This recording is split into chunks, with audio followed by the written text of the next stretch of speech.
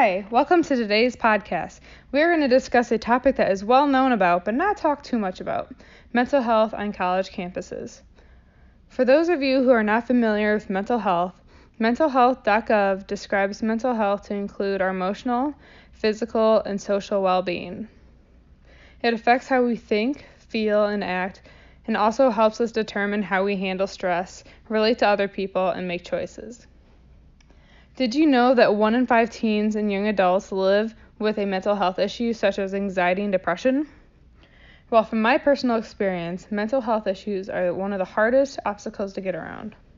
I have struggled with anxiety and depression for the past 8 years or so. It can be really debilitating and make it impossible to get through each day, especially as a college student. Moving away from home, being by yourself, and struggling with anxiety and depression can almost be impossible. When I was attending Michigan Tech, it took me about 2 years to finally walk into counseling services there.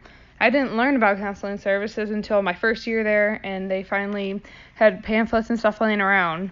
This is when everyone started to learn about what mental health really is, and that is really important to know about.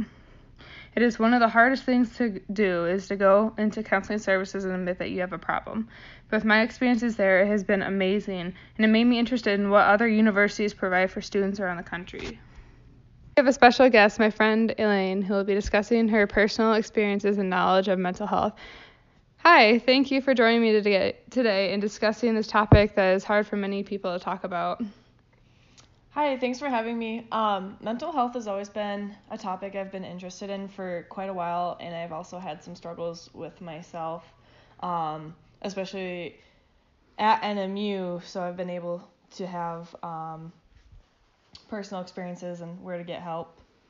Great. I just have a few questions to start off with. Can you tell me a little bit about your experiences with mental health and what you know about the what Northern provides for students who struggle as well? So I, as a college student, have struggled with anxiety and depression since I was probably starting about 15 years old. I've tried medications, I've tried a lot of different things. At Northern, there are counseling services on campus that are free to students enrolled in the university.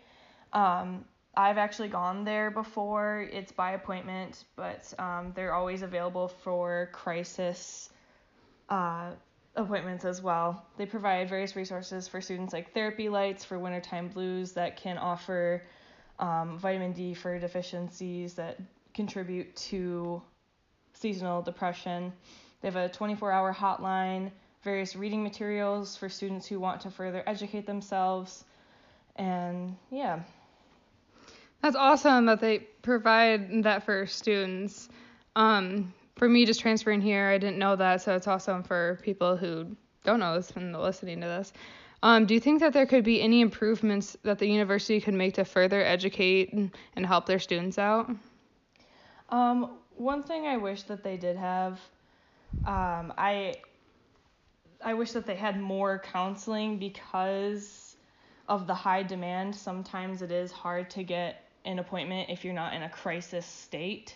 So another thing is when I am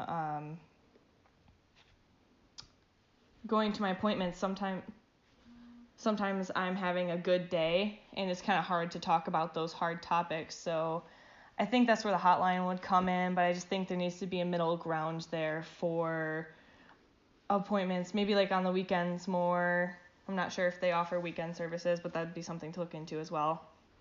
Those are great ideas. Actually, did you know that Ohio State set up a program where students don't actually have to go in person, but they can call and talk to someone on the phone?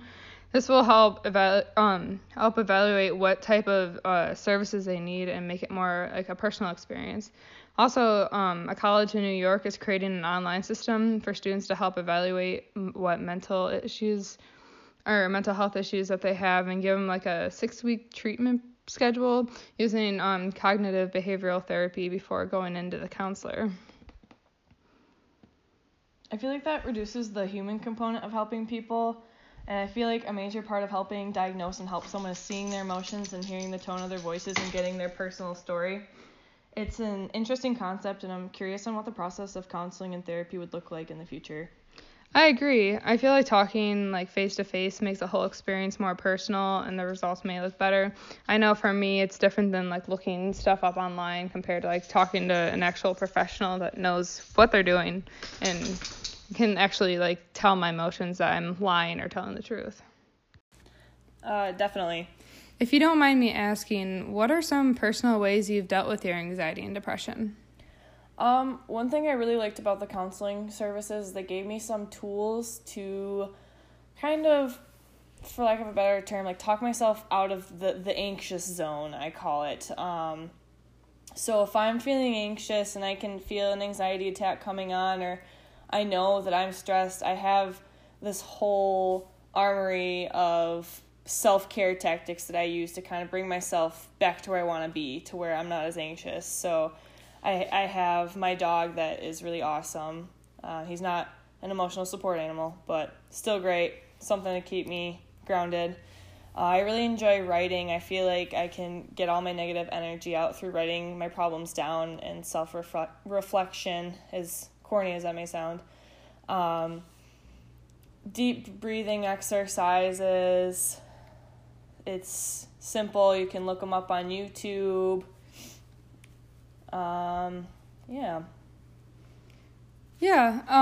Have you seen, with like your personal history and stuff, a stigma surrounding mental health on campus, like with you and your friends, where you don't feel comfortable talking about how you feel or feel like they're going to judge you for being anxious and depressed?